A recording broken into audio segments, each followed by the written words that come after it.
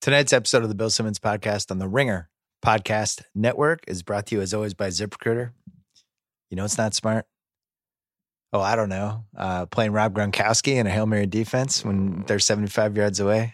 We're going to talk about this, Kyle. You know what else is smart? Job sites that overwhelm you with tons of the wrong resumes. Luckily, there's a smart way at ZipRecruiter.com/BS. ZipRecruiter finds people with the right skills for your job, actively invites them to apply. You get qualified candidates fast. Right now, my listeners can try ZipRecruiter for free at ZipRecruiter.com/BS. ZipRecruiter, the smartest way to hire. Meanwhile, SeatGeek, the best app for buying and selling tickets to sporting events, concerts, and more. And hopefully Pat's home playoff games. I hope we have at least one playoff game. Are we going to have a playoff game, We'll Kyle? have a playoff game. Come Jesus, on, stop it. I'm so bummed out right now. For $10 off your first SeatGeek purchase on any game or sporting event, use promo code BS. Download the SeatGeek app or go right to SeatGeek.com. We're also brought to you by TheRinger.com, the world's greatest website, as well as the Ringer Podcast Network. The Rewatchables is coming to you on Tuesday. I promise. It's happening. The Firm, me, Chris Ryan, Sean Fantasy. We're also brought to you by HBO, where Momentum Generation premieres December 11th, Tuesday night. I really want you to watch this one. I got involved in this one late. But still, one of the best documentaries I've ever been involved with. It is about Kelly Slater and the surfing generation from the 90s. Even if you don't like surfing or know anything about it, I promise you, if you like good documentaries, you will like this one. Check it out. HBO, December 11th. Coming up, we're going to talk to the Cuz and talk about an unbelievable role reversal with our football teams. But first, Pearl Jam.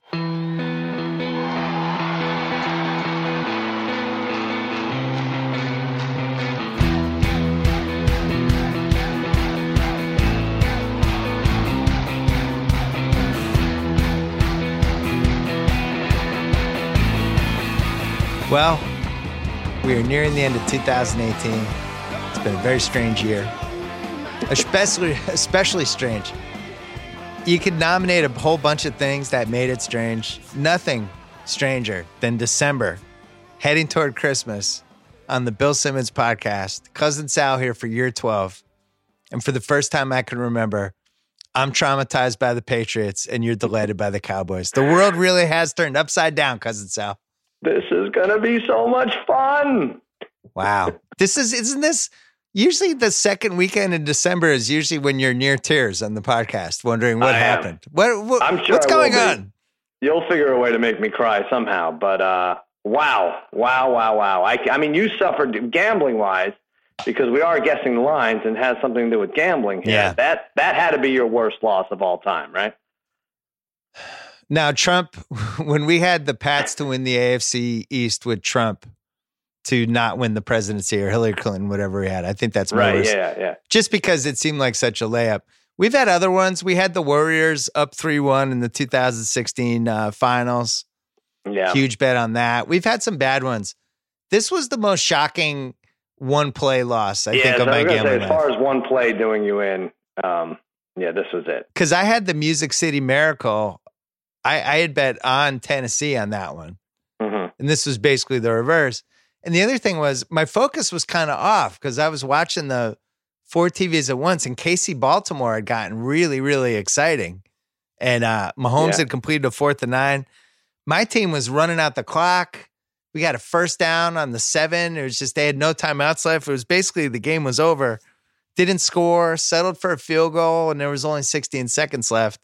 Still really wasn't on the radar. And then all of a sudden kind of looked over to the left TV and Dolphins are running around. I'm like, this doesn't look good. And then there's Gronk as the last guy. No. And Gronk stumbles. And I want the desperation Stanford type play when you lose in the NFL to just be the ball be touched by more than 3 people. Is that too much to ask? Well, and at first I thought Gronk I was like, this guy's lost his mind. He ran out on the field. He's not even supposed to be playing defense. What's he doing? He just ran out basically to stop this touchdown. But what do you think it is with that? Because we were arguing about it. I was like, the Corolla was like, oh, he's in the Hail Mary because he's big. I was like, no way he's throwing up, as you tweeted, a 75-yard Hail Mary. So is it the case that they just have a last play thing? Like, okay, last play, guys, get in there because they're not up against a last play too often that could beat him. Is that what it was, or what do you think it was? I've had a few hours to think about it, and I've been racking my brain trying to think of a dumber moment in Belichick Patriots history than this one. Mm-hmm. They had to go 75 yards. They had a quarterback who was on one leg, who can't throw the ball more than 50 yards anyway. There was a 0% chance Gronk had to knock down anything. Gronk had played the whole game, and it was one of those Gronk games where they actually took him out of the garage, took him for a spin, brought him on the highway, revved his engine a few times. He took some big hits. He's one of the last people. Brady's probably the last person I would have wanted to see out there. I think Gronk was in the top 3. But I have no idea why he was out there. McCourty's on the bench, right? Well, here's the other thing. We rushed 4 people. Right. What are we rushing 4 people for? It's not like needs time to set his feet for the 80-yarder. Honestly, it was one of the dumbest plays I've ever seen in my life. And we saw later, 3 hours later, Denver had a very similar one against San Francisco. Mm-hmm. And guess what? San Francisco stopped it because you're not supposed to go 70 yards in the NFL in the last play. It was that extra lateral. Sometimes that extra lateral kills you. And Frederick found the seam and went through it. But not Patriot-esque, not Belichickian by any means. But I thought like the first half, that play before the half ended, like that's when things started feeling weird, right? When Brady gets sacked, no timeouts left, you don't even get a field goal. Yeah, it had all the makings. Gostkowski missed a field goal early. That's usually in the Patriots' bad loss, bad libs. That's usually one of the early signs. He missed a PAT. Brady didn't realize that he was out of timeouts on that last play of the half. He said so after the game. He thought they had a timeout left. Hey, an uncommon mental mistake from the GOAT. Let's put it that way. So they leave 3 more points. So now I've left 7 points on the table. And then that last drive where they're up 2 and instead of just, play action, whatever, screen pass, anything to just try to score, they were perfectly content going up by 5, which is annoying. Mm-hmm. Not to mention the cover that was at stake. I had the Pats money line, but they ran 3 times there, right? Yeah. Or did they throw? They were really happy to just not score and just to kill clock and give Miami the ball back, which between kickoffs or whatever, it was. The Pats ran 75 plays in that game. Did you see that? Was that what it was? They ran 75 plays. The Dolphins ran 45.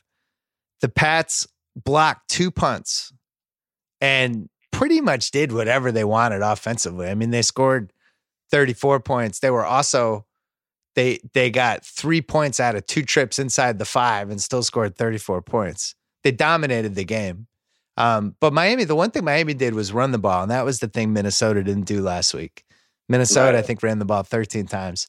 Pats' run defense is just slow. They have to play a lot of D-backs to cover the pass. It's really easy to run on them. And the good news, I guess, for them is they play Pittsburgh next week. Pittsburgh's on their 3rd-string running back. And it doesn't look like Connor's going to play next week. Pittsburgh has looked bad now for a few weeks in a row. The Chiefs... Well, here's what I noticed about the AFC. It's not good? It was a big mess today, but... And you know what? I know you complain. You're like, we just lost our bye. We lost this. We lost that. Well, that Steelers game doesn't mean anything because you are now a game and a half ahead of them, and you're going to beat the Bills. You're going to beat the Jets. So you're going to be 11-5 at worst. Steelers could be 10-5-1. So you're going to get a 2 seed. You weren't going to catch the Chiefs anyway, probably. But none of these teams. First of all, the Patriots can't stop the run, and the Chiefs can't stop the run so far. I mean, Dolphins had 189 rushing. And I think the Ravens had close to 200 yards rushing. And nobody runs the ball. When Connor's out, you're looking at New England, Pittsburgh, Houston, Kansas City.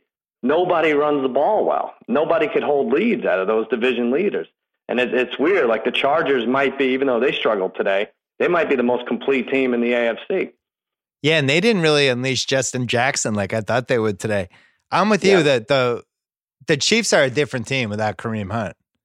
Yeah. And I will say I did like what Damian Williams showed in that game.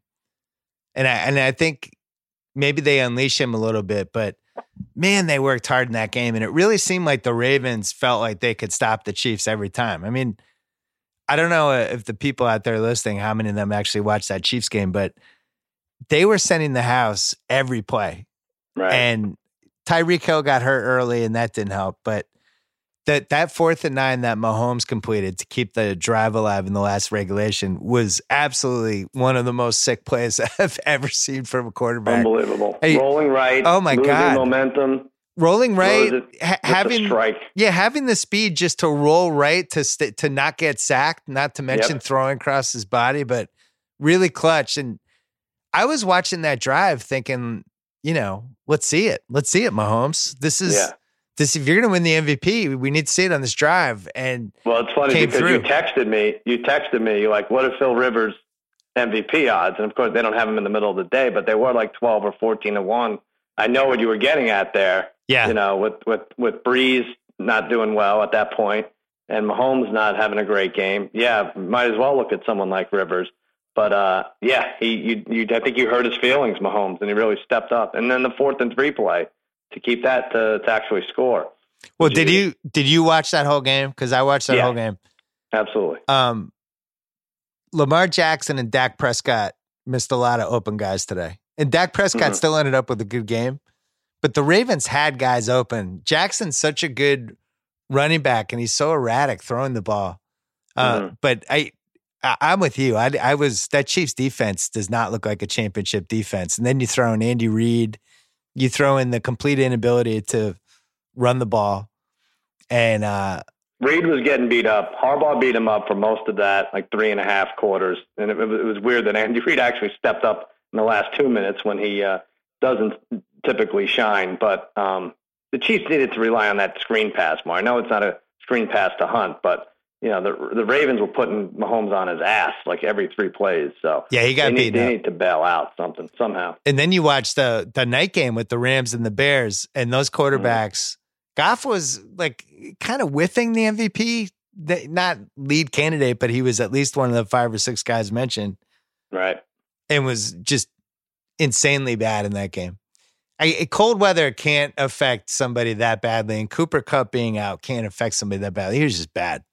And Trubisky wasn't much better. At least Trubisky had an excuse. Didn't seem like he was healthy. I don't healthy. know if it was a cold weather. The Bears defense stepped up. They did. I haven't seen this year. Like that, maybe it was a little cold weather, but you don't throw 4 interceptions because of cold weather, right?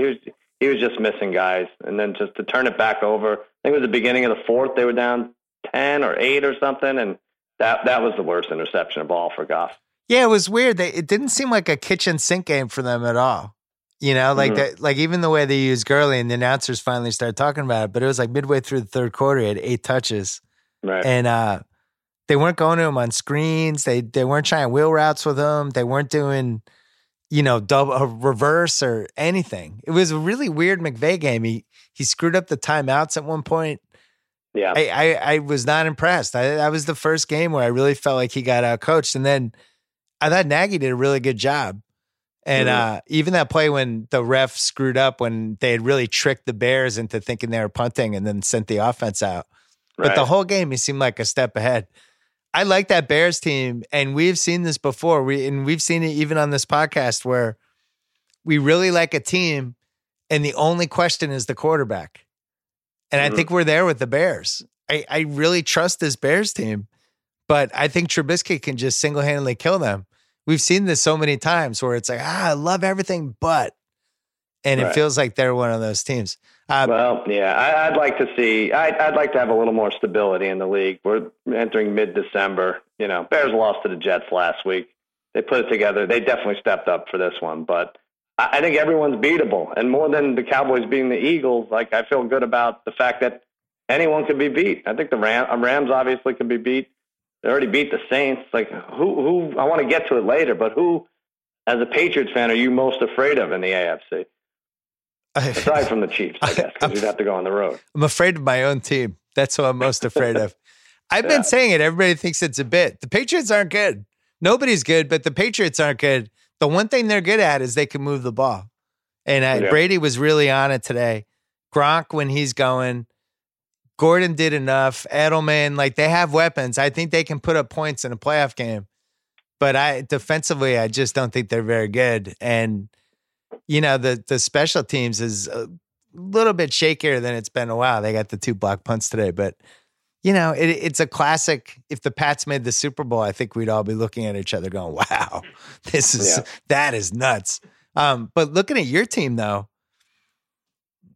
pretty good, huh? Yeah, if you're just splitting the season up in halves or thirds or whatever, your pass rush has been phenomenal.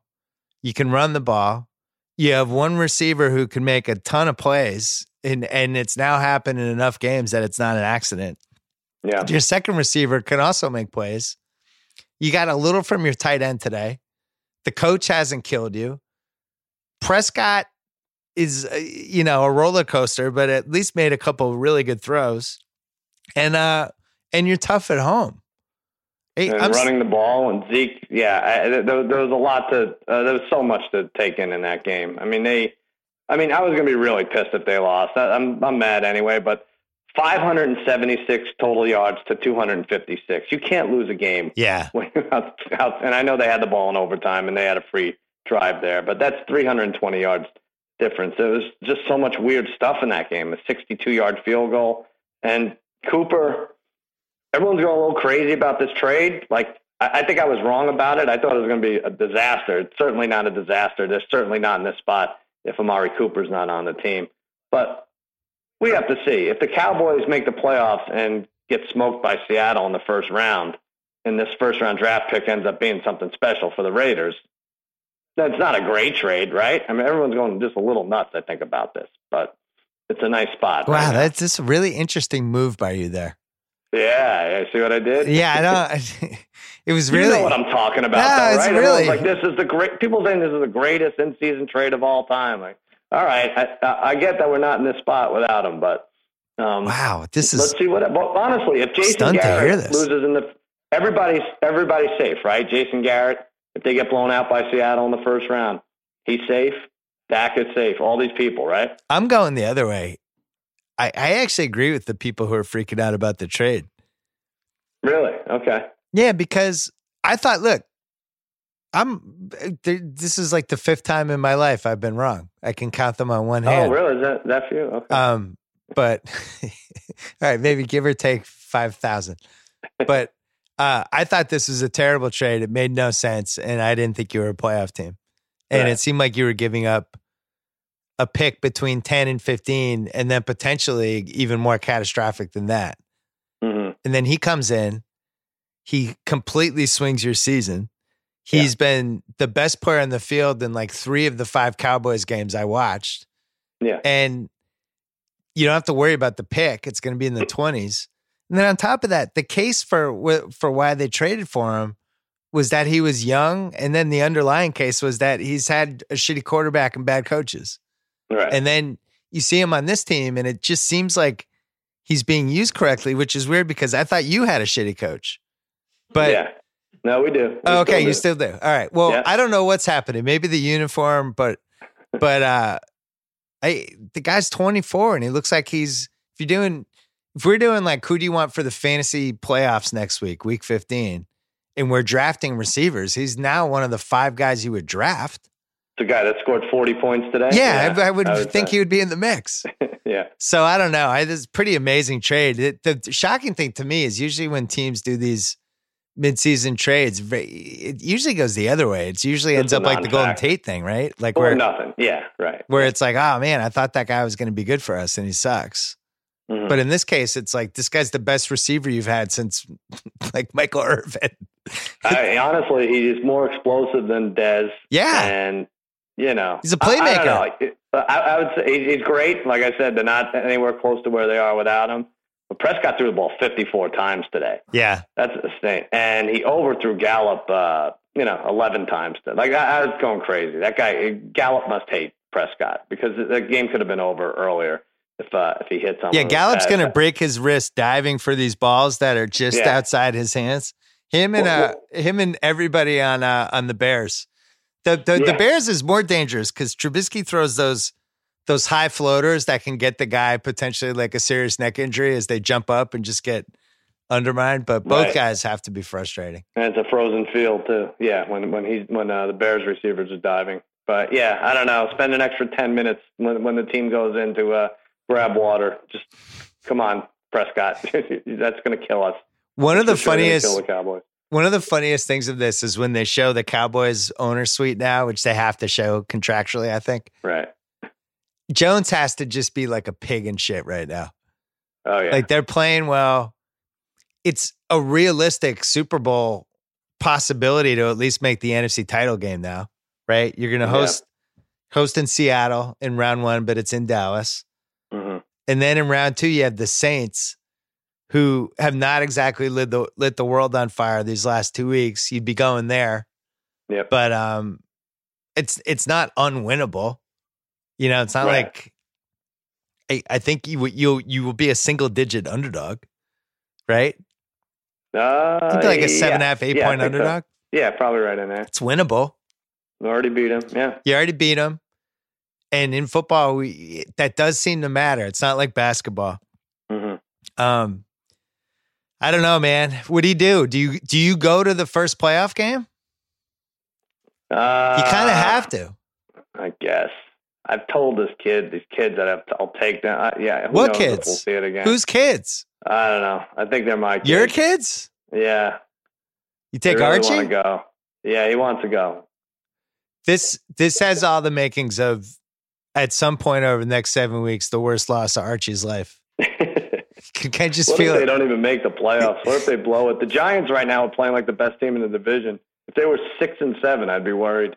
Archie's 13. Has he cried from sports yet? Have you seen tears roll down his eyes? He said he walked over towards the pool table in Corolla's warehouse because he was getting teary-eyed when the Eagles scored a touchdown and the tight end got his helmet ripped off and they tied it there. Yeah, the worst call of the season.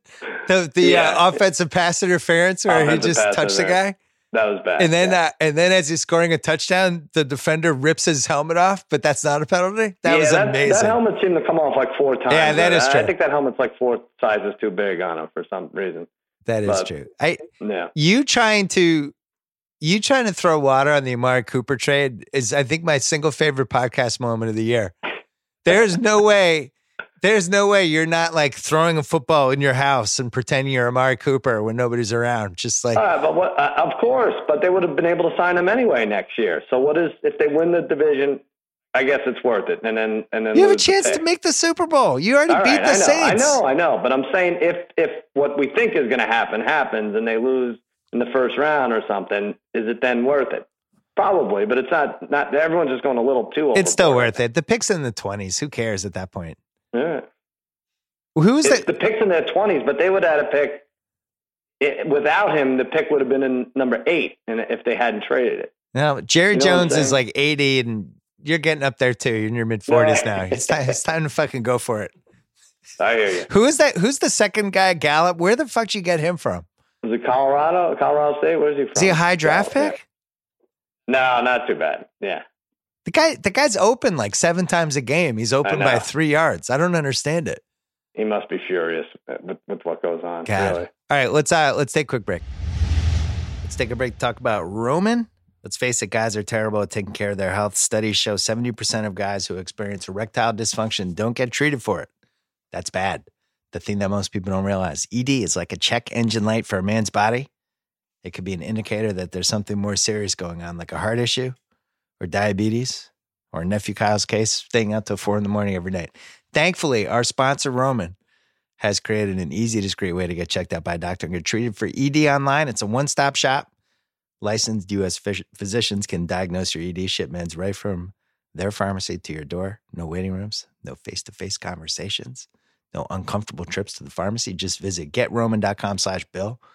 Fill out a brief questionnaire, chat with the doctor, get real FDA-approved medication recommended by your doctor, all prescribed online, delivered straight to your door in discreet, unmarked packaging. Guys, go talk to the doctor. Erectile dysfunction is a problem that guys don't tackle, but it is really important. Right now, with Roman, you can take care of it for a free online visit. Go to GetRoman.com/Bill. All right, so quick look at the playoff picture. KC 11-2, 2-game lead over everybody now. Pats and Houston both 9-4. Pittsburgh 7-5-1. Baltimore 7-6. So Baltimore pulled that game off today. They would have been winning the AFC North, which I didn't even think was in play. Chargers at 10-3, locked up. I mean, definitely a 5 seed. Still kind of lingering. They're at KC this week. We'll talk about that in a second. But so I guess they're still lingering a tiny bit for the AFC West. I don't really see that. But if they don't get that, they could conceivably rest the last 2 weeks of the season because they'd be locked into the 5 seed. And then a 4-way tie for the 6th playoff spot. Baltimore, Indy, Miami, Tennessee, all 7-6. Denver, 6-7. As far as cross-offs go, can we get rid of the Broncos? I think we can, right? You know, I looked at it, and I don't think we can because there's still, there's still a road for them to finish 9-7, and it might end up being like a 5-way tie at 9-7. I don't think we can cross them off. So then in the NFC, New Orleans and the Rams both 11-2. New Orleans has a tiebreaker. Chicago 9-4. Green Bay at San Fran at Minnesota left. So they are not locked into the 3 seed. Sal, if you can leapfrog them, you're 8-5. You got at Indy, home Tampa, at the Giants the last 3. If you can get to that 3 seed, that road to the Super Bowl gets a hell of a lot easier. You're playing the second worst or the second best wild card team. Then you'd have the Rams in round 2, and the Rams just look pretty beatable these days. So. Well, I think we mentioned it last week, but I think everybody wants to avoid the 5 seeds in both conferences. I think Seattle's playing well. They know the playoffs. Pete Carroll knows how to win that first game at least, you know. The Chargers, the same thing. Yeah. So with Seattle, if they beat the 4 seed and then go so now it's not the Rams, I guess. But if it were Seattle, the Rams, this will be the 3rd time they'd play them. And they played them close twice. Same kind of deal with the Chargers. The Chargers win the 5-4 matchup, then go to the Chiefs, provided they play him close Thursday. You know, these are teams, the 1 seeds don't want to see these teams for sure. It looks like we're going to have a really bad second wild card team in the NFC. You got Minnesota 6-5-1 playing Monday night. Carolina 6-7. Washington, Philly, both 6-7. Washington is a cross off. We can cross them off, right? They're gone. Yeah, they're gone. And then Green Bay, who somehow we can't cross up at 5-7-1. Because there is a world in which Green Bay and Minnesota are 8-7-1 together. Oh, and then I guess would Minnesota get the tiebreaker at that point? They would. Well, they play each other, right? No. They already played. Oh, they played twice? Yeah, they tied the first time. Minnesota plays Chicago. Oh, yeah. Minnesota gets a tiebreaker. They have a win and a tie, right? Well, so if let's say Minnesota loses, they're 6-6-1. They'd have home Miami, at Detroit, home Chicago. Last 3 weeks. I mean, they could absolutely finish 7-8-1. I don't think Minnesota's very good. My point is, I'm not crossing off the Packers yet. And everybody made a big deal about, they showed them that. To me, I watched that game. The Falcons went down, they scored. Yeah. Joe Philbin blew both challenges in a minute and a half, and then everybody was reminded that he's good start, not very good at coaching.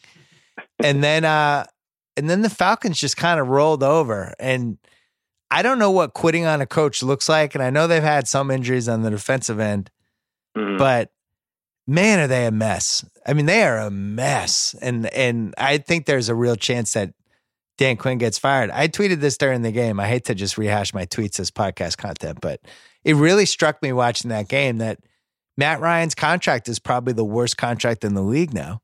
Really? He's 33.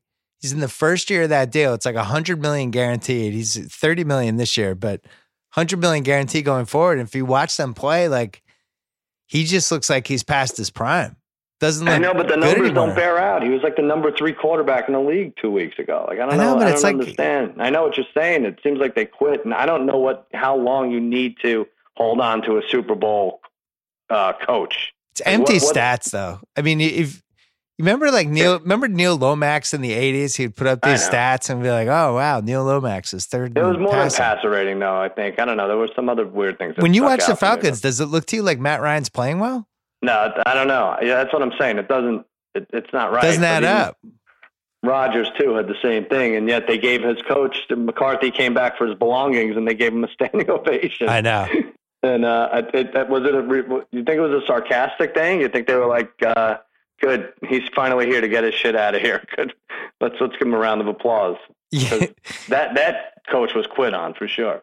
He was quit on, and then the Winston Moss, who then they fired because he got a little salty on Twitter, and he's making the talk show rounds today. And it's clear there's so much more to this Aaron Rodgers thing. Yeah. That there's just a lot of red flags all over the place with him. I know we've talked about him before. You cross off the Eagles.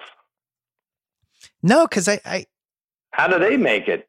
They have the Rams and the Texans, I think, right? They have two crazy games coming up. I know, but nine wins makes it, so I can't cross them off yet. And I also thought they at Rams, they have to lose that game. I mean, what's with the Rams if they don't win that game Sunday night? What are the Rams showing you at this point, though? I know. It's just not the same team. They might have. We see this every year. These teams that peak in the first 8 to 9 weeks, but they just don't seem like the same team anymore. And and especially even the throws Trubisky had that they picked today, they were more bad throws than Rams defense. You know what I mean? Right. He's just sailing balls over people's heads. And what else did you see? We had a really funny fantasy week. We had a couple guys. Because the fantasy playoffs, I had a bye week in our league, and you were 1-12, so you were long gone.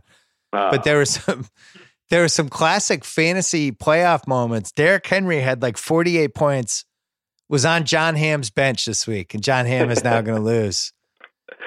He was only in out of every team that had him. He was only in 14% of the lineups this week and nationwide. So yeah, that was a bad one to have on your bench. And then Amari Cooper, who conceivably probably got waived in a couple leagues potentially, right? In the first 5 weeks.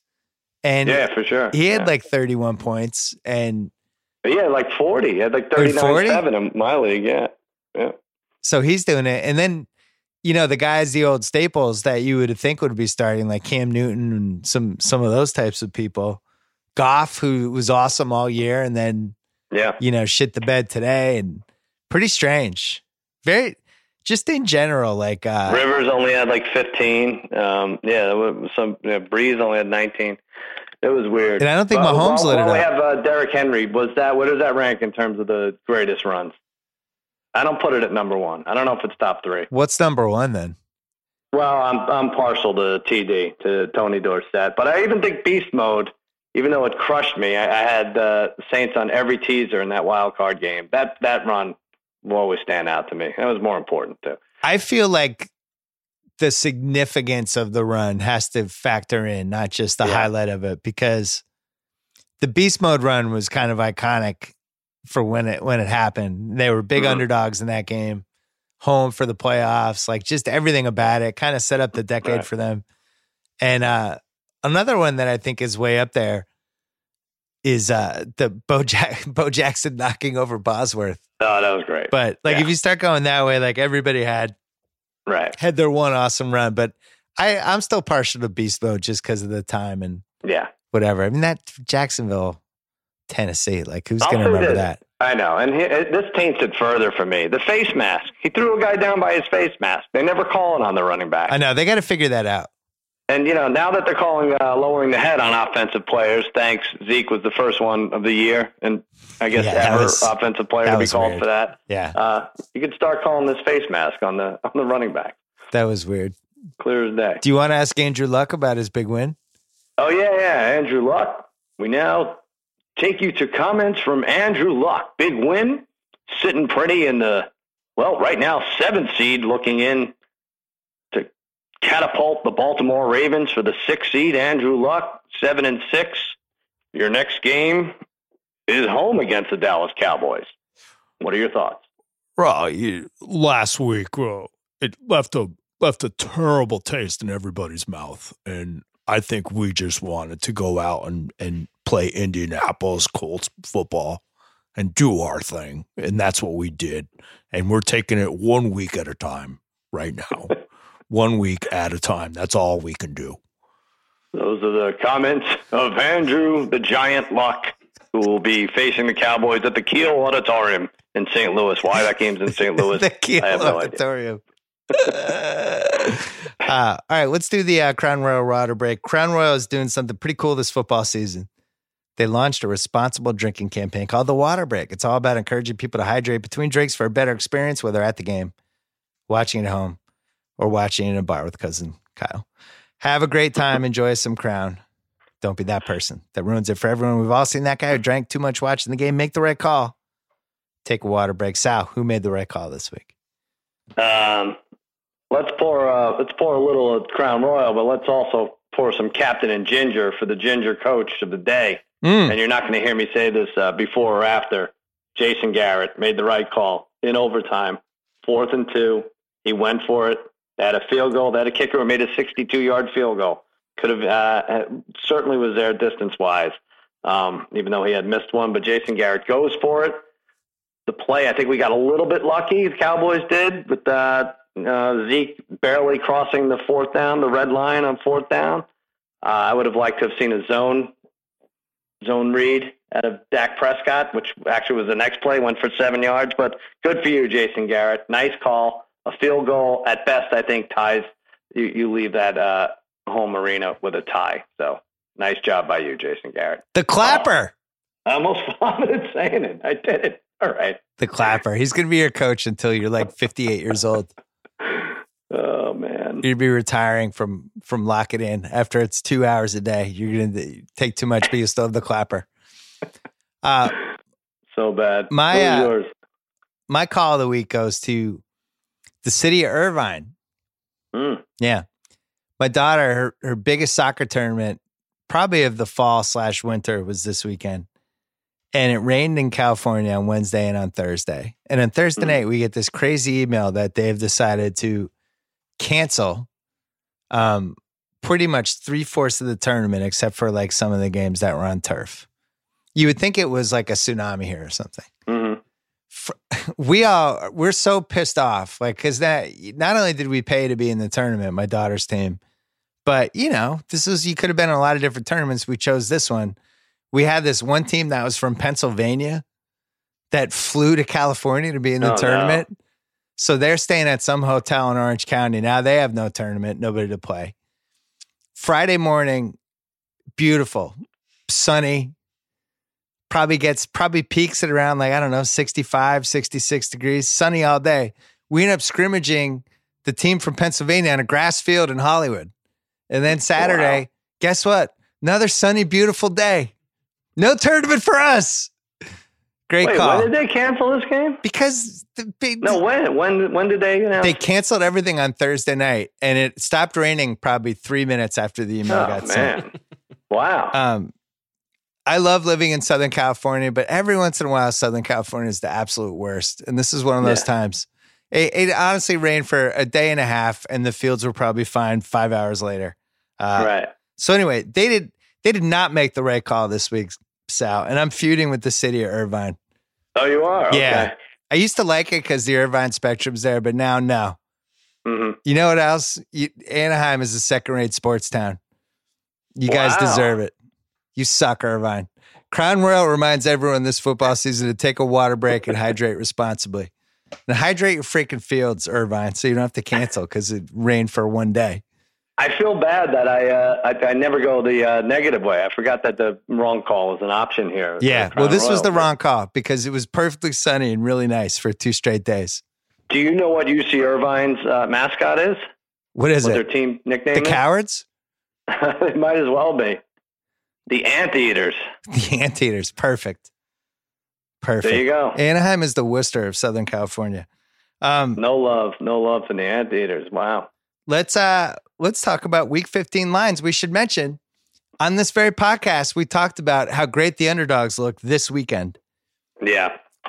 Did the same thing with Joe House when I made my Thursday $1 million picks. Mm-hmm. And I wanted to do the money lines for 5 underdogs because I loved all the underdogs. House talked me out of one of the 5, which were the Niners, which one, and then talked me out of doing money lines, just to talk me into just doing straight up. Ended up winning a little, but if I had just done all the money lines, I would have raked it in. Which ones are you going to do? The Eagles lost. The Eagles lost. Were good. 49ers, Colts, and then Dolphins? No, it wasn't the Dolphins. That wasn't funny, and I didn't appreciate that. The Browns? I don't know. No, I had the Falcons, the Niners, the Eagles, the Colts, and the Browns. Yeah. And if I had done all those money lines, it would have done really well.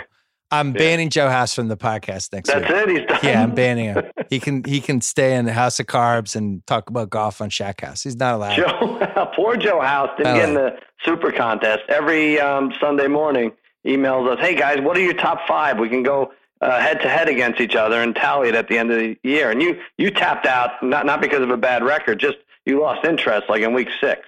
Yeah, it was like week 3.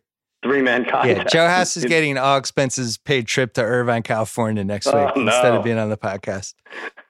He's going to eat ants? Irvine. Is that going to be House 6? That day and a half of raid was just too much for the city of Irvine. Oh, my God. Oh, Jesus. We got to call the National Guard. It rained for a day and a half. You would have missed the Patriots game, too. That would have been great. They really screwed you. Oh, God. The field's a little slippery. Send everyone home. Wait, there's teams here from Pennsylvania and other states. Screw them. No. They can hang out in the hotel. They must hate California. God. Good Lord. Yeah. Way to live up to your reputation, California. All right. Week 15, Thursday night. Pat Mahomes and the KC Chiefs going against the Chargers of Los Angeles. Do you think anybody in your life or your extended life went to the Bengals-Chargers game today? Oh, that I know? No. Kyle, do you know anybody who went to that game? No. I'd love to know who went. People work for them, but they probably didn't go, right? They did. They were very careful about never showing wide shots of the stadium. Interesting. They must have put the word out. Not a lot of Driscoll fans there. What's his name? Jeff Driscoll? Jeff Driscoll. Yeah, no, a lot of fans. They almost blew that game, too.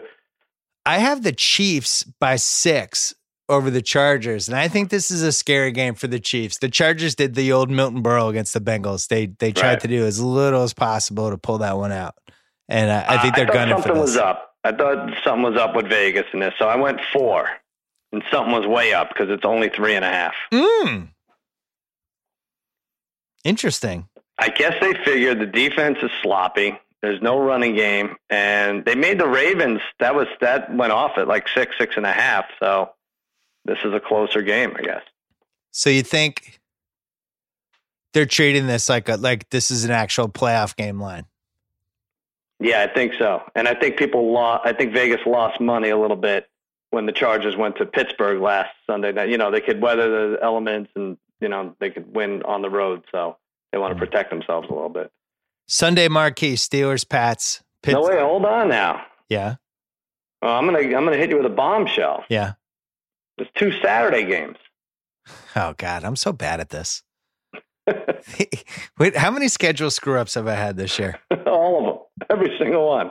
What? 2 Saturday games. You should be excited about that. I am excited. I just feel like I spent a lot of time preparing for the podcast. I should have known. I know, but you're Luka Doncic. You moved on. Did you see that? Did you see they flew our guys, Isaac and Gallagher? They flew them to sing Hallelujah. Mm-hmm. They sang it in front of a mostly delighted and somewhat confused audience during the game, during a timeout. Yeah. And people seemed to enjoy it. And then Luka came alive at the end and scored 11 in a row to win the game. And the headlines were Hallelujah after. This is a thing now, Sal. It was trending. Something nice. It's trending. I love it. Yeah. You know what else is trending? The comparisons to Larry Bird. I know you don't like that. No, I'm okay with it. Really? Yeah, because he's kind of a doughy white guy like Larry with a good feel for the game. He does. I know you can't endorse this fully because you have a vote, but minus 120 for Rookie of the Year. Some of the degenerate trifecta got in on that. What is it now? That's what it was. That's what it is. That's what it is now? Well, it was yesterday morning. Oh, I'm not allowed to bet on that, though. I know, but I'm just, as an advisory role. He'd have to get hurt. So Ayton is no chance. I don't really see who's stepping on Luka unless he gets hurt. And if he does get hurt, it's not going to be Ayton. All right. I remember we did the podcast, and I think House, when we did the preseason, I think House was the one who talked about Colin Sexton. One of us did. Yeah, he liked him. Yeah. Just about if that team was really bad, he might just put up stats. Mm-hmm. And he's been putting up stats lately, and the team's really bad. And he has the ball a lot. And He's somebody to watch out for too. And Trae Young won't sustain. All right, so it's really those. Okay, I'm gonna get with House. Trae Young has not played that well, so yeah, he's putting up stats just because the team's bad, but he hasn't shot really well at all. So he's not really in the radar yet. Right. I would say Luke is running away. There are 2 Saturday games. That's really what. What are they? Tell me what they are. The first one, 4:30 Eastern, Texans at the Jets. I mean, we joke about this every year. This is they do this specifically to ruin relationships. If one party likes football more than the other, and they're supposed to hang out and do the holiday shopping or whatever. And notice how I made this a unisex thing. Getting killed. It feels like it's a week early to this year, but yeah, it's going to get killed by this. Yeah, that's true. I have this is at the Jets. At the Jets, yeah. I have the Texans by 6. Who gets it? We both get it. It's 6.5. I said 7. This is kind of a sneaky losable game for them. If the Jets didn't win this week, I would say you're right. And the Texans, it's kind of fallen into place for me, Texans betting wise, I think. Well, they lost today. What's the other Saturday game? The other one is Browns. It's a night game. Browns at Broncos. Ooh.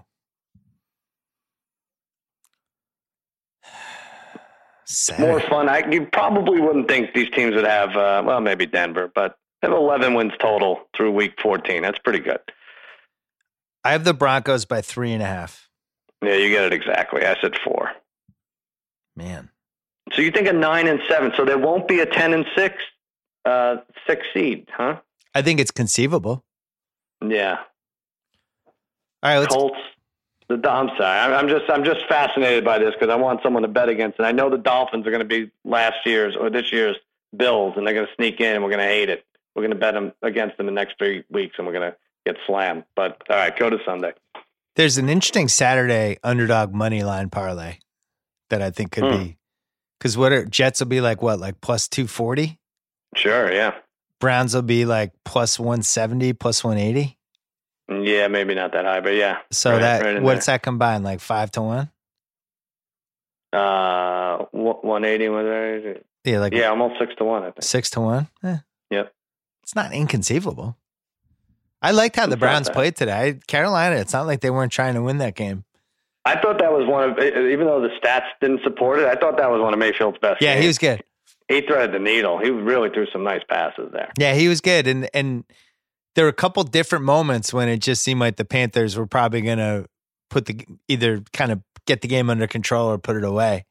Yeah. And the Browns kept coming back. Good next to Cam because Cam can't throw downfield for some reason. Well, Cam's hurt. For some reason, in the last couple of weeks, it happened. Cam's not healthy. That was the biggest reason I bet on the Browns today. That's it. All right, Sunday game, marquee, Pittsburgh Pats in Pittsburgh. I have Steelers by 3, Sal. There's no line. I said 2, but there's no line right now. I don't know why they think Big Ben won't play. Jump back in that courageously, I thought, against the Raiders, but wasn't enough. What was his injury? I had that on the smaller TV. I never found out. I saw ribs. Yeah. He was eating ribs? He was eating ribs.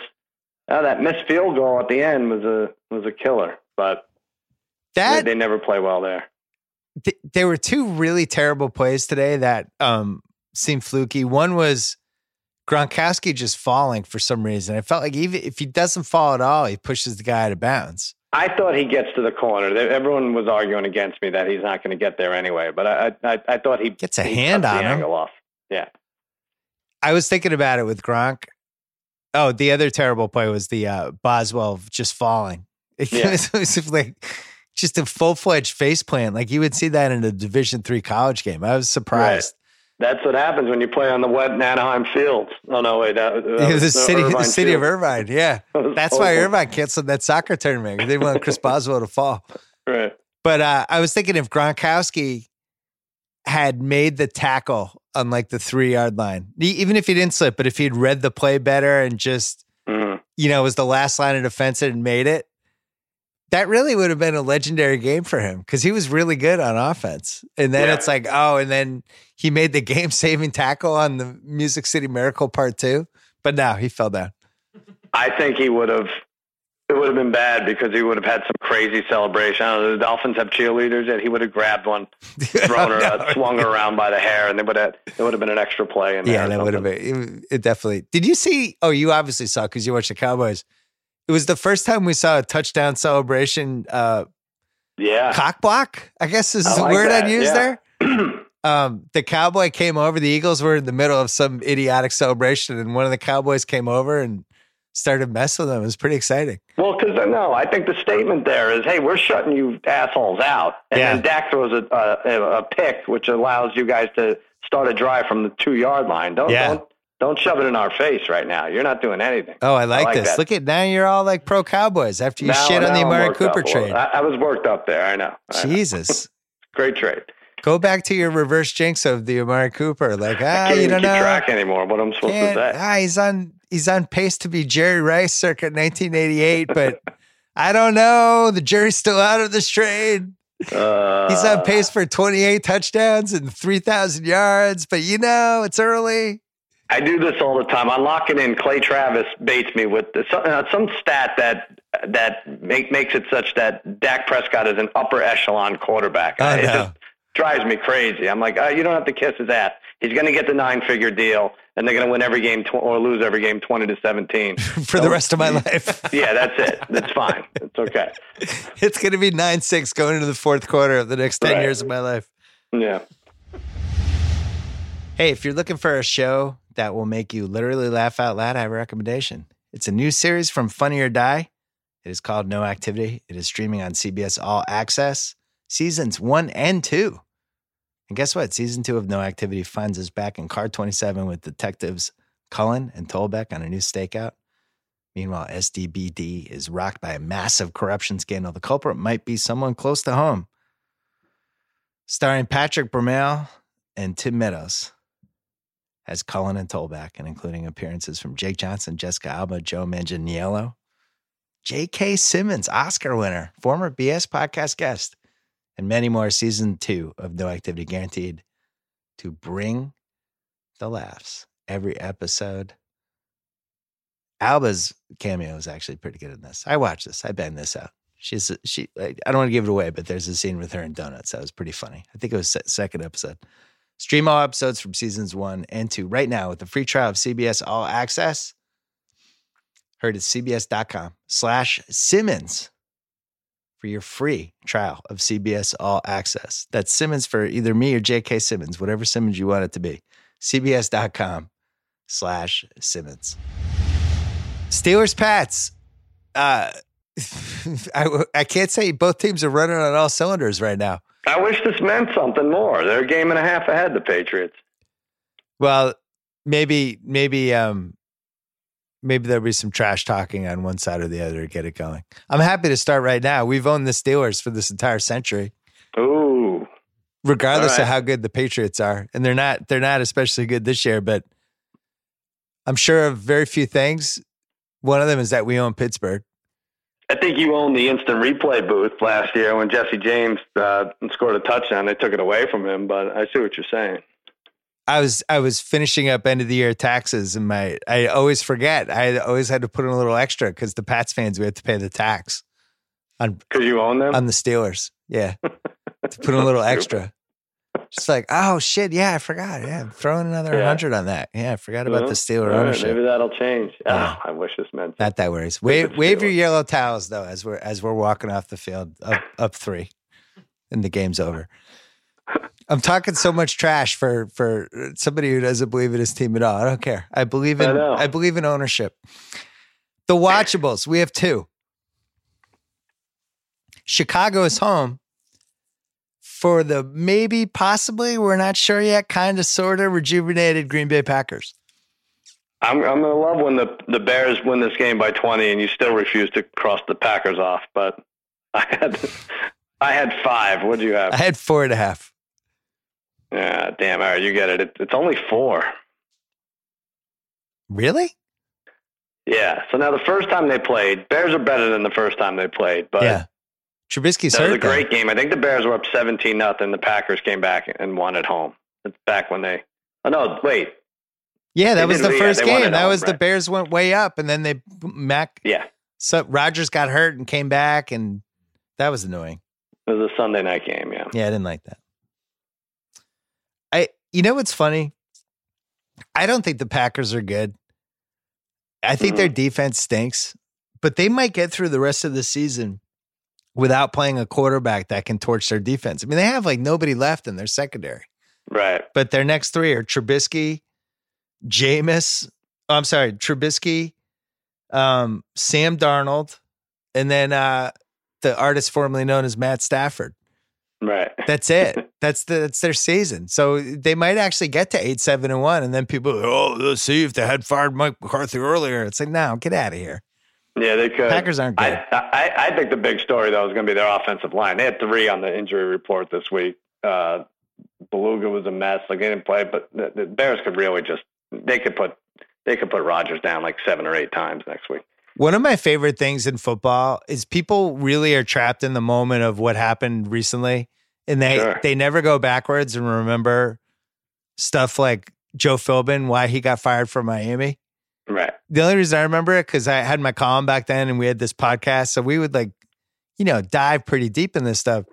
Joe Philbin was reprehensible at Miami. Remember that? They were quitting on him for weeks and weeks, and they wouldn't fire him, and it was like. I remember on Twitter, I had a running joke like weeks after he got fired, like the Dolphins are still quitting on Joe Philbin. Like that's how bad it was. It was like a full-fledged disaster. Oh, he was a great Hard Knocks character. And he was horrible. He was the top 3 worst Hard Knocks coach ever. And when he had to fire Ocho Cinco. Yeah. He was almost in tears. He was an awful head coach. And then they fire McCarthy, and you hear the reporters and they're like, people think Joe Philbin has every chance to get this job. It's like, are you kidding me? Does anyone? Nobody has a long-term memory, right? That cannot be the coach that they've replaced Mike McCarthy with. So you are not going to put. This is not our teaser number typically -4, but I was thinking of Chicago. Unless you think tonight's win was just so big that they might let down a little bit. It feels like a money line parlay tease, not a tease. I will say though, it is. I stayed away from the Bears today. I love the Bears. I was waiting for that line to get to 3.5 and never got there. But part of me was happy not to have money on Trubisky. And then you watch him just sailing balls all over the place. And it's just not fun to bet on them. It's fun to watch them, not fun to gamble on the Bears. It was great defense, but Goff did have to have his worst game as a pro to do it. Part of me just wants to go to Chicago with a hidden camera and talk to Bears fans excitedly about the team, and then about 8 minutes in, steer the conversation to Trubisky. Well, I mean, Mitch might pick it up, right? And like start out with some hopefulness, and then by the end of it, they're just bitter. He's another one that might be hurt, though, too. They might have rushed him back. That shoulder is probably not right. The ball didn't have a lot of zip on it in the first half. It didn't. It's not like accuracy was a strong suit of his before the injury, though. No, for sure. The other watchable, your team. We did it. Your team's in Indianapolis. This is a full-fledged watchable game. Andrew the Giant, Dak Prescott, Amari, the greatest trade ever, Cooper, Zeke, the offensive headhunter, Elliott, the clapper, bunch of stars. I have the Colts favored by 2.5 over the Cowboys. All right. I hit this one on the head. It's 3. They gave it a full 3. Game means more to the Colts. Need to keep winning. Cowboys really, there's a chance the Cowboys, now I know you say they can jump into a 3 seed. They may not have to win another game to win this division. 8-8 could be enough. God, you hit the lottery with that division. Yeah, well, that's the other thing. How funny was it, by the way? Look, the Kaepernick thing has turned into, there's 2 separate arguments happening at the same time, and one is a little bit irrational and one is actually really rational. There's the one side that's operating like he was really good the last few years, or to some alternate reality where it's the biggest travesty of all time that somebody as talented as this person doesn't have a job, which is a slight exaggeration because we were betting against him religiously in that last season. And of course. He was putting up pretty empty stats. Now, he's still somewhere between, like, I would say 25 and 35 for quarterbacks, right? There's a lot of guys like that who aren't good, but are still kind of, they can steer the ship. He was definitely one of those guys. I don't know. Is he? I know where you're going with this. Is he better than Josh Johnson, who was probably, if I remember correctly, was one of your original NFL crushes? No. That was Josh Freeman. Who was it? Josh Freeman, not Josh Johnson. Oh, Josh Freeman. Oh, wasn't Josh? Oh, well, I knew it wasn't Josh Rosen or Josh Allen. No, okay, I'm sorry. But when they still have a chance to make the playoffs, and they don't consider Kaepernick because he couldn't learn their playbook in time. But then Josh Johnson's out there in the second half and they signed him 4 days ago. That's when it becomes ridiculous. Yeah, all right. I wish someone would just work him out already and see that maybe he doesn't throw the ball. Work These him guys out. that haven't thrown in years, like, Kaepernick, you've seen him in a commercial. That's all you've seen out of him in the last year and a half. But that's my point. Bring him in. All right. Bring him in. Throw some passes. Let's see it. The guy was in a Super Bowl 5 years ago.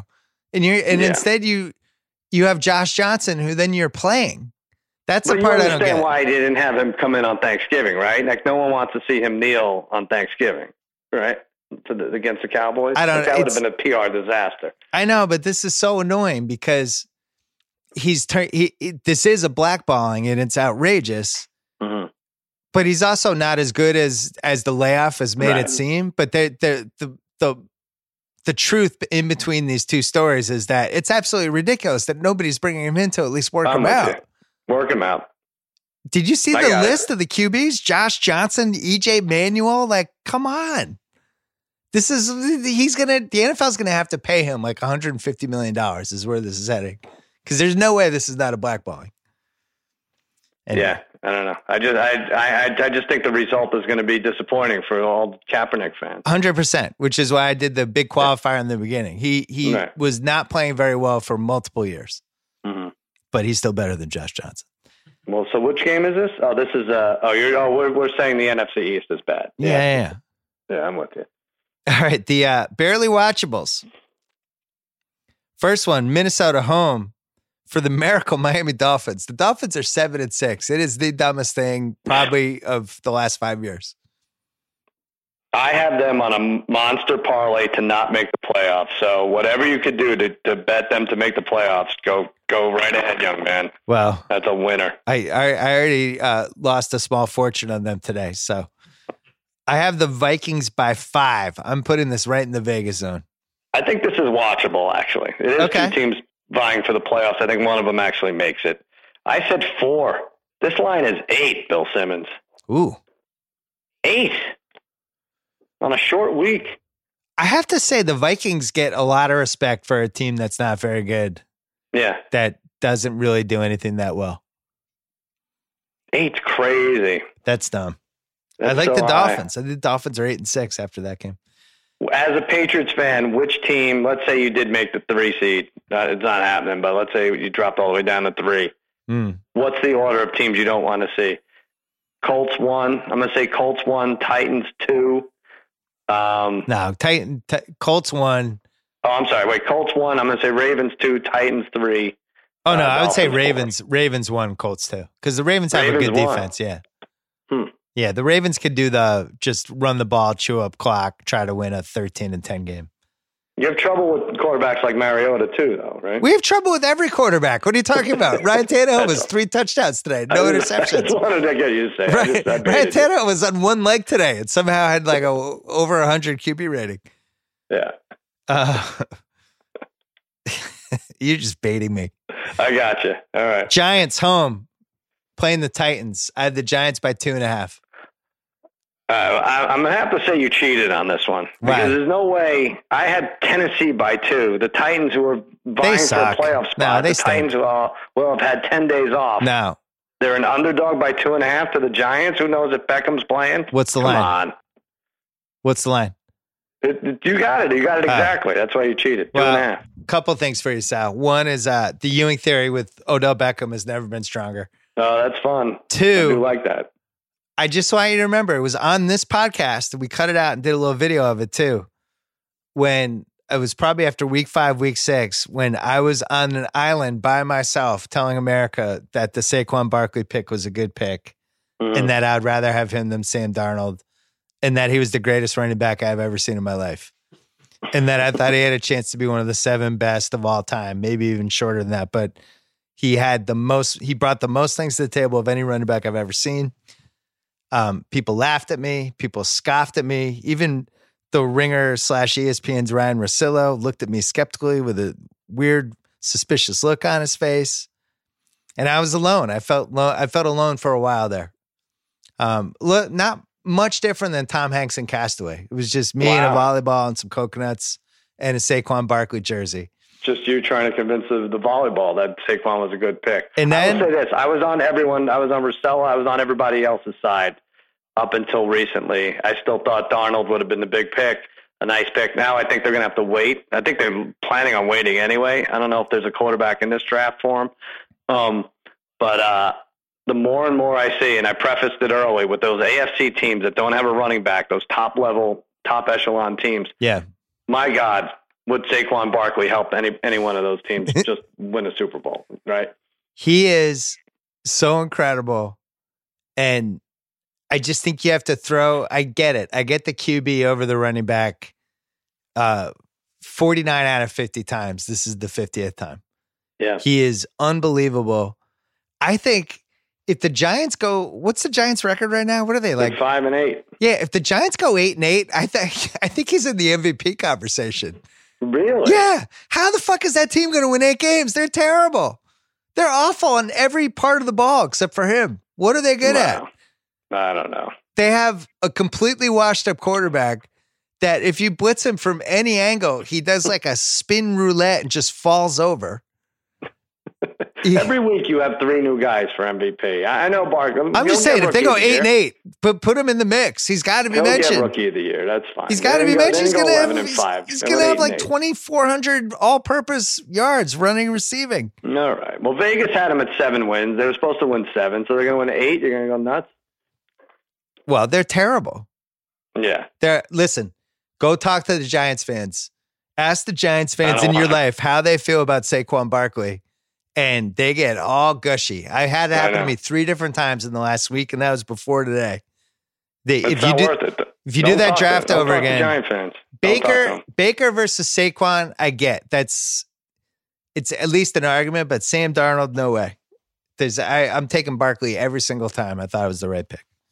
People love Darnold. People still love Darnold. Great. They say his spatial awareness, like important people that you and I talk to from time to time, say this guy's going to get it.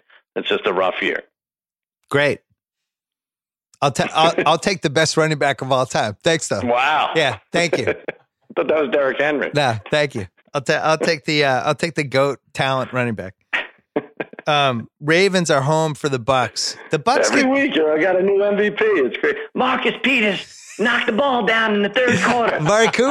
Mark Cooper's MVP. in there. If the Cowboys win 10 straight, it could be a Cooper versus Barkley for MVP. That makes more sense. Oh my God. The Cowboys have fewer wins without Cooper than the Giants do without Barkley, I would say. Ravens, I have 7.5 over the Bucks in Baltimore. What is this one? Ravens Bucks. You blocked me out again. I had 7. It's 8. I think the Ravens are really well coached this year. And Harbaugh, I kind of go in and out on. Yeah. But I think he really knows what this team is. Yep. And they almost won, but they have a real identity. I would not bring Flacco back. I think whatever they have going, I wouldn't mess with it. When they can go into Arrowhead and almost win a game like that, I would ride that one out. They're not bringing Flacco. They're not doing it. I mean, he was eligible to play in RG3 and out. Got the last 2 throws there. Yeah. All right. They did the right thing. Let's rip through a five game. Do you like anything? We've mentioned how many games so far. I don't think you like anything. There's 8 games we mentioned. I really like the Ravens for T's potential because Jameis is throwing people off the scent a little bit. He hasn't gone against great defenses in a few weeks. Yeah. He is really ready to throw the ball to the other team. I saw a weird thing. That guy Godwin, that receiver, he had 10 targets and 1 reception. You're not going to see that much for a wide receiver in this league. Yeah. 1 for 10 targets, 1 reception. Oh, my God. Amari Cooper was the first player in NFL history with 3 go-ahead receiving touchdowns in the 4th quarter OT of 1 game. Yeah. I don't know. That trade might have been good. I'll take that. The poop fecta, 5 teams. First one, Falcons home for the Cards. I have the Falcons by 4. Oh, wow. All right. I beat you here, and Vegas beat you up even worse. I said 6.5. It's 9. Yeah, but I'm telling you, America, that's stupid. These two teams are the same team. All right. Well, that's what I thought about Arizona and the Lions all week. I was screaming about that. This is Arizona should be favored, and then the Lions that they weren't even close to scoring. Well, you know what happened? Arizona's offensive line, they're down to like 12th stringers. Is that what it is? Yeah. I mean, Atlanta, seriously, if they're ever going to win another game this year, this should be the game. Because they right. But we shouldn't be putting money on teams like Atlanta. No, 15. Not at all. Okay. Lions are in Buffalo. Mm-hmm. For some reason, I have the Lions favored in this. I have no idea what this line is going to be, but I have the Lions by 2.5. All right. I get this one. So I said Buffalo by 1.5, and it's 2. This Allen, he runs for 100 yards a game. It's a very strange stat line for these box scores. Yeah, I don't know if he's the poor man's Trubisky or the rich man's Trubisky. Mm. What would you say? I don't know. Someone should ask him that in the post-game interview. I'm going to run into Tate Frazier at work tomorrow, and I'm going to ask him that, and he might punch me. Tate was really upset. I don't think he cares that much about that as much as he does Cam Newton. Some of the trifecta members and I were on a text chain with him going off on Cam Newton because everyone seemed to have money on him today. Yeah. And he was like, guys, be careful. That's my Tony Romo. I don't want to hear it. Oh, man. He's injured. He was very upset. Speaking of Tony Romo, Schefter had a thing today about how the Cowboys were trying to convince Jason Witten to come out of retirement. Yeah. Did you see that? I did see that, yeah. Is there a Patreon fund that I can chip in on? Do they need help paying for the contract or to get the money price up? You just want your Monday nights in peace? Is that what you're saying? I shouldn't feel bad on Monday night. I shouldn't feel bad for the announcers. It's not even like being annoyed by the announcers. I actually feel bad. Last week was not a good week for the ESPN announcers, I don't think. They had to throw the first of all, they keep calling it domestic violence. It's not. He didn't know the girl. It's assault, right? Yeah, it's assault. It's called assault when you just assault somebody. They spent way too much time, I thought, on that. Yeah, and it was like their attempt to give him a little bit of bite in the booth. Yeah, right. Mm-hmm. Some people aren't meant to be color analysts for football games. It's fine. Yeah, none of us have any hard feelings. So you want to chip in? Yeah, I think it's a win-win if he comes back to the Cowboys. You need another tight end. That's true. It's a great story. And they could mess around a little bit with the Monday Night Football booth. Yeah. And they could do the whole thing like, yeah, after the season, you'll be back next year. It'll be great. And just kind of, that'll be it. I mean, what happened? Like Jeff Swain takes over the Cowboys, the tight end right now, goes in the booth? I wouldn't mind. Maybe figure that out. Listen, I'm not worried about who the replacement is. Let's concentrate on the matter at hand first. I gotcha. And then we'll try to figure it out. Next one, Bengals home for the Raiders. I have no freaking idea. I had the Bengals by 3. This is such a horrible game. I said 3 also. For some reason, they made it 3.5. And for some reason, the Bengals, I look at that and they still have 5 wins. I can't believe that. Jags, Redskins in Jacksonville. I mean, Jags by 6? I don't know. This is the one that pissed me off because I thought about it for 2 minutes and I'm like, you know what? I'm just going to say Jags by 3. You're closer. It's Jags by 7. Josh Johnson has already been named quarterback, the starter. Wow. Kaepernick's settlement is easily over 150. Kessler and Johnson. What a freaking mess. Kessler Johnson. Kidding me? That game has Chris Myers written all over it. Yeah. Seahawks 49ers. This is in San Francisco. There's some fantasy stuff at stake for this one, I think. George Kittle will be on somebody's team. He's unbelievable. He's great. I had him on the league we're in, and then he got stolen away from me in the other league, but he's been pretty reliable. I don't want to even ask you how much you paid for him because I paid $30 for Gronk. It was not worth. I'm never paying more than $6. Oh, I paid like $3 for Kittle. Yeah, sorry about that. And he's like the fastest tight end in like the 15 years or something. Plus, his name's George. Always nice to have a George. It's nice. I have the Seahawks by 6. I whiffed on this. I went even higher than that. I said 8. It's only 4.5. So you get that. Wait, let me add these up. 5, 6. I think it's close. 3, 4, 5. Oh, no, it's not close. Shit. You're up 9-6. Wow. All right, 3 left. I have to get all of them. Or 2 left. 2 left. I already won. You're done. Yeah, damn it. Sunday night, Rams-Eagles. I have Rams by 7. Yeah, I had 7 also. It's 8.5. So you're saying to me what's wrong with the Rams, Ravens, moneyline parlay or teaser, right? I don't like what I've seen from the Ravens. I mean, I'm sorry, from the Rams, and I wouldn't trust them in a tease. Wow. Yeah. What do you like what you saw from Philly? Well, they did have They were dead to rights, 3.5 quarters. That was they had two D-backs that it's like Prescott couldn't decide which one to torture. Mm-hmm. And anytime the announcer uses the word picks him up off the street, it's a bad sign for your D-back who's in one-on-one coverage against like Amari Cooper. Mm-hmm.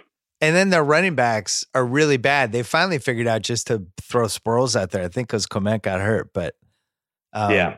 But Prescott threw for 455 against Philly. So wasn't Goff great. and an angry Jared Goff has got to be impressive, I think, in this game. They were pressuring him though. Yeah, it's true. One thing I noticed with the Rams, and this is to their credit, the first 10 weeks, they basically are in the same formation every play, right? They're like, this is what we do. We have running back, we have 3 receivers, we have a tight end. This is who we are. And I wonder after 10, 11 weeks, if it just becomes easy to scout. You're just comfortable because you're not putting thought into anything other than they're going to be doing this. All right, what do we do in this situation, But everything's based off that one thing. It's like they're not keeping the other team on their toes enough. Yeah. Would be my weird analysis of it. Maybe. The Bears make you look bad defensively, I think. I guess. I think that's what happened. I mean, they had 51. I mean, you're going to go after their offense. They had 54 against the Chiefs. They scored 30 against the Lions in a game they didn't care about. 36 against the Seahawks. They'll be fine. Okay. I'm saying we're putting them in a teaser. Probably with a dumb bowl game to be named later. Saints at Panthers Monday night. Incredible that this doesn't mean anything, right? I mean, they can't come back from this, the Panthers. It's going to be a lot of what's wrong with Cam Newton all day Monday, and I'm going to try to ignore all of it. Mm-hmm. I know what's wrong with him. He's hurt. Saints 3.5 over Carolina. No, I said 6. It's 6.5. Yeah, that's a little too high. And they play in 2. They play week 17 also. I don't agree with that. It's sad that these games don't mean anything. It really is. I think that's too high. That was impressive. Did you feel like the Saints were going to play like the Rams today? Like it was 14-3 at half. Tampa was winning. It's like, they're gonna give up here. This is very weird.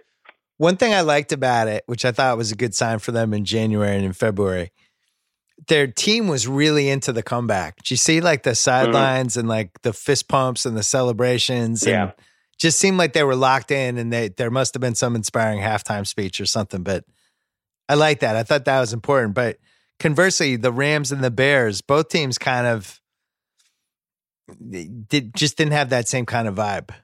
The Bears kind of had this vibe like our defense has to win this because we have Mitch Trubisky. Mm-hmm. And then the Rams just seemed discombobulated.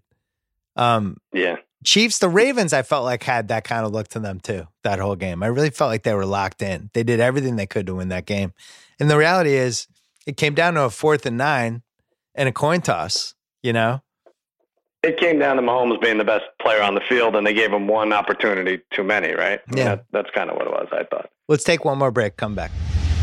Let's take a break to talk about Allbirds, dedicated to making stylish, comfortable footwear using premium natural materials designed for life's everyday adventures. Comfy shoes made from wool. That is the Allbirds Wool Runners. Soft. Designed simply. No unnecessary logos. They come in a bunch of classic and limited edition colors that you can wear to work or to play.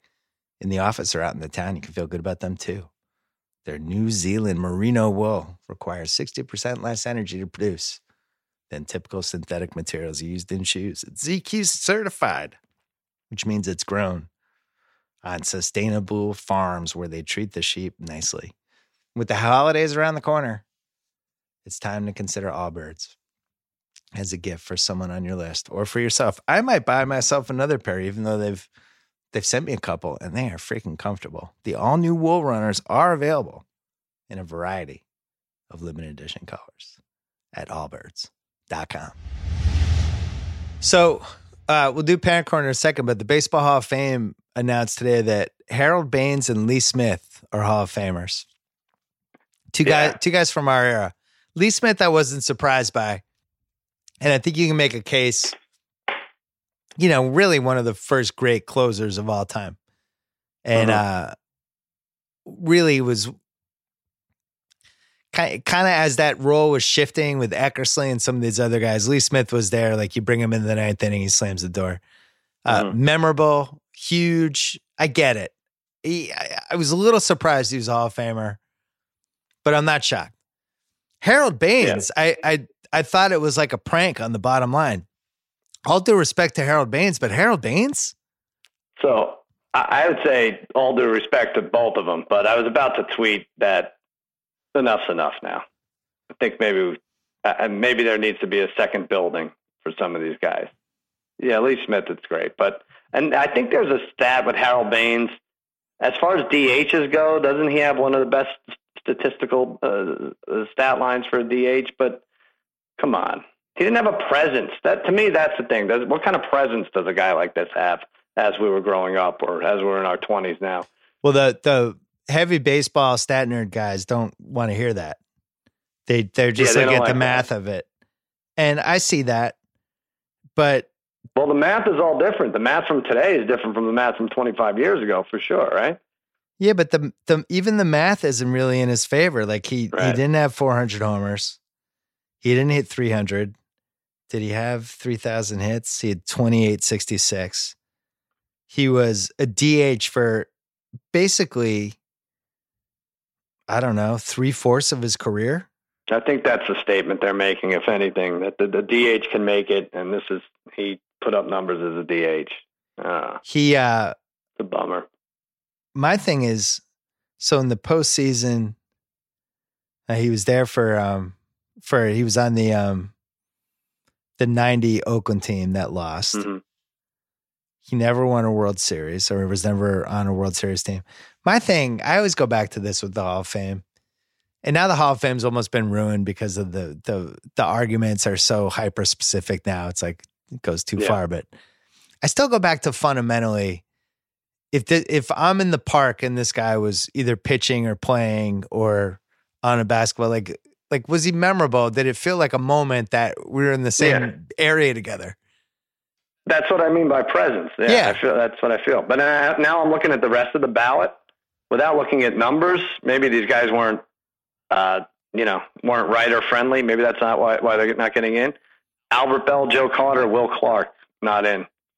I don't know. Wouldn't you, just as far as being afraid of a player being up in the ninth inning, wouldn't you be? I know that's not the yardstick, measuring stick for this, but I always feel like with the Hall of Fame, if we're arguing about it for more than 5 seconds, they're not a Hall of Famer. Yeah. It's just like, it is what it is. You're a Hall of Famer or you're not. We're past 5 seconds. Yeah, we're like, it's 5 minutes. But, this has happened in the NBA too. They feel like this obligation to have an announcement every year that there's Hall of Famers. Mm-hmm. And then, Mitch Richmond was a real turning point. And that was even more defensible than some of the ones that got in recently. Like Dino Raja got in. And, if you're going to just keep shoving people into the Hall of Fame just because it's Hall of Fame time, we need a couple Hall of Famers. Like, we're going to be in serious trouble. Baseball. Mitch Richmond, at least for NBA Jam purposes, was a presence. I mean, when he caught fire, you couldn't. He wasn't missing from beyond the arc. The baseball thing is so absurd, though, because some of the guys that aren't in and probably aren't ever getting in, we don't have Bonds and we don't have McGuire, and so A-Rod's not. Is A-Rod not going to get in now? Like, because he cheated and. The whole thing is absurd, but it just struck me. I knew that because you and I are roughly the same age, and we were there for the entire Harold Baines experience. It was I was just like stupefied by that one. Yeah, there needs to be a new building. There's Ruth, Garrett Cobb, and those guys, and there's Harold Baines who did their job for and did it well for as long as they were in the league. But what do you got for Parent Corner? I put this on Instagram. People might know about this already, but this elf on the shelf is wreaking havoc again, once again. So the idea is the elf on the shelf, you put it on the shelf, you move it every night, parents move it every night, and wherever it ends up, it's watching you, and it's supposed to inspire the kids to behave for the last month. before Santa gets here. All right, the elf goes back and reports to Santa in the middle of the night, and then lands somewhere else in your house every day. But it's a pain in the ass to figure out. I put the over under at 2.5 days before I would forget to move it. Me and my wife, we made it 8 days. But here's what makes it harder. So I have a 13-year-old doesn't give a crap about this. He knows it's fake. I have a 10-year-old. God bless him. I love him, but he's a simpleton. And he still believes in this stuff. And then I have a 4-year-old. Now, the problem is the 10-year-old goes to bed late. So it's kind of like I'm not in that no man's land. It's like, all right, if you were that old, you shouldn't believe in it. And if you're going to bed that late, you shouldn't believe in it. But you do believe in it. So I have to keep it going. So I can't even set an alarm unless it's like 1:30 in the morning to hide this thing. Yeah. I know I'm going to forget it. So we wake up at and it's always the same thing. My wife will wake up like at 1:30. She's like, "Did you move the elf?" No, I didn't. She's like, "You got to move the elf." Yeah. So I get up and I'm like, you know what? Screw this. I'm going to have some fun with this. So I move the elf, and the idea is you can't touch the elf once it lands wherever it lands. If you touch it, it loses its magic, and then you're in trouble with Santa. So I do something diabolical. I put the elf, I place it right on my 4-year-old's iPad. And he wakes up and he's in tears. He's very upset. And now everyone in the family is upset with me. Everyone who knows what's going on. And I have to go down and I have to pretend I don't know what's going on. It's crazy. So he's very upset. He can't move it. He knows if he moves it, he's in trouble. And then I go to work and he comes back from school and I hear more crying in the background. My wife's like, I told him that the parents are allowed to move the elf, but the kids aren't. I was like, no. No one's allowed to move that elf. That elf has to stay where it is. I'm the one who woke up and moved it. Well, anyway, I was overruled.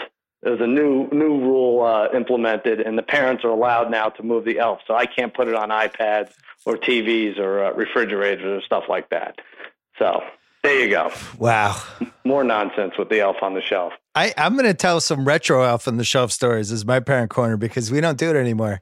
Yeah. I don't miss it. I hated it. I grew to really hate the elf on the shelf's guts. But we had the same thing where as the kids get older, and then they're kind of like, they hit that point where they're not sure they still believe it, but they want to believe it, but they'll kind of stay up late to see if you're going to go up or if whatever. Yeah. And it just gets later and later and later. And one time we both fell asleep and the elf we just woke up the next morning and the kids ran down and the elf on the shelf was in the same spot. And then my wife on the fly just did this whole, wait, Wife on the Fly is different from Elf on the Shelf? Wife on the Fly is the spin-off. I have to order one of those. So on the fly, my wife flipped it on my kids. It was really incredible. It was one of the most incredible parenting moments I've ever seen. She was like, well, if you had made your bed and cleaned up your room like I asked last night, maybe he would have moved. I was like, that was awesome. Really awesome. And she really sold it and it seemed genuine. But yeah, it just sucks. It only ends up being a joke on the parents because they don't behave any better. No, they don't. That's a dumb thing. So I don't remember if this was last year or 2 years ago, but I was so fed up with the elf on the shelf, and I was so fed up with my wife complaining about it. I stopped participating entirely. I'm like, I'm out. I'm out. I don't care if my kids believe in this.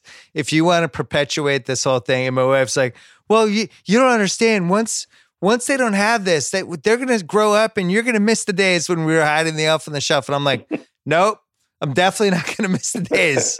I know I'm not going to miss any of those days. I'll miss some things, but I'm not going to miss that.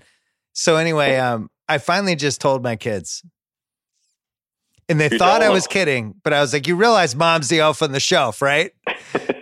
And because what made me mad was my daughter knew, and she just wanted the elf on the shelf because every day you get a little thing, and she's just interested in what they get out of it. And my son half believed and half didn't, and I just had to break him, so I did. Right. And I have no regrets either. So. Well, the best part is the oldest one is like, he's like laughing at me, and I was like, you dumbass, you believed in this 2 years ago. I don't even want to hear it. I know. He's like, no, I didn't. Yeah, he did. Yeah. So how long is your middle son going to believe in it? Do you think? What do you think the over is? I'm going to have to tell him, right? Because I just can't. I can't stay up later than him. I have to figure something out. Maybe waiting you out, sitting in the living room, just watching. Yeah, it'll probably be 19. It'll probably be like Amari Cooper's age before he figures it out. He's going to be old enough to put a drone camera in your living room to try to capture the Elf on the Shelf moving. Gotcha. He's 23. Well, there is one thing now. For like $3 more, you could buy the Elf on the Shelf with a cast on its leg. And then the story is, well, he had an accident flying from wherever, so he stays in one place now. So that's a value. There's some value in that person. Are you making that up? No, I swear to God. Look up Elf on the Shelf cast, and you'll see. I would love to know how this started, why it started, and whether it's just like a total marketing thing. Because like they always said Valentine's Day. I don't know when that became what it would become. Mm-hmm. But clearly there was some major marketing dollars and merchandising dollars at stake in making Valentine's Day a thing. And I would say Elf on the Shelf is like that too. Yeah, for sure. God. I don't miss those days, Sal. It's so funny that you have like 5 more years of it. Moving the fucking elf. You're going to be in your 50s, moving a fucking elf around at 3 a.m. Congratulations. At that point, maybe you'll believe in the Amari Cooper trade, though. It's the same thing, right? What do you got to plug?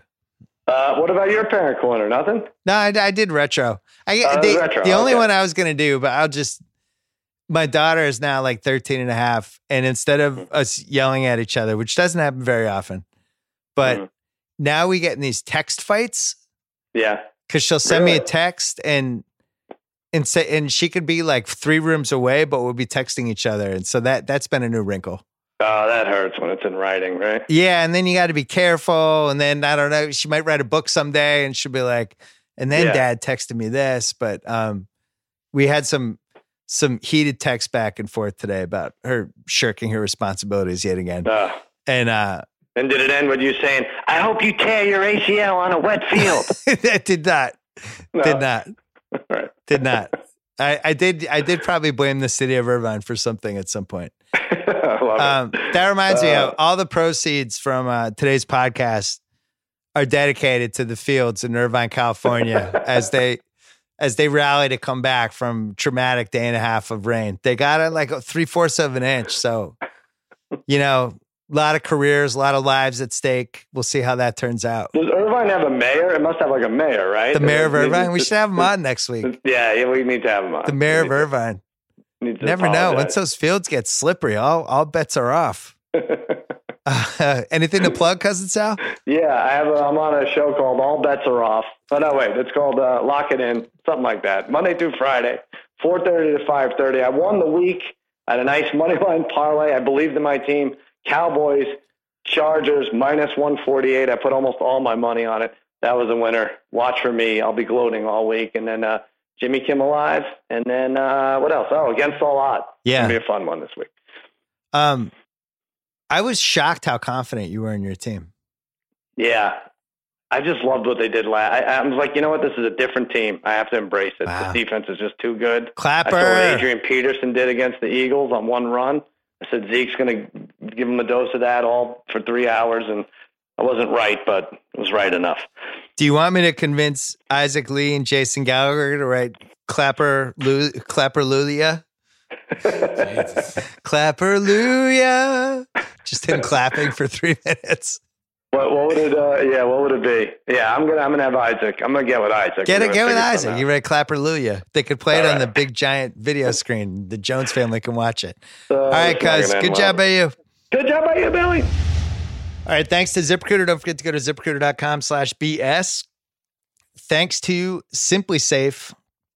If you've been thinking about getting a Simply Safe home security system to protect your home and family, but you've been waiting for the holiday tech deals to come out, you made a smart move. Right now, if you go to simplysafe.com/BS, you'll get to take advantage of their amazing holiday offer. And as always, there's no contract, no hidden fees. Again, simplysafe.com/BS for a great deal and a great security system. Hurry. This offer ends soon. Thanks to Allbirds. They believe comfort, design, and sustainability don't have to be mutually exclusive. The Allbirds Wool Runners are comfy shoes made from wool that are so soft it feels like walking on clouds. With the holidays right around the corner, time to consider Allbirds as a gift for someone on your list or for yourself. The all-new Wool Runners are available in a variety of limited edition colors at allbirds.com. Don't forget rewatchables. The Firm coming on Tuesday. Classic Tom Cruise. And the next time you hear the BS podcast, we will have a very famous celebrity for you. Until then.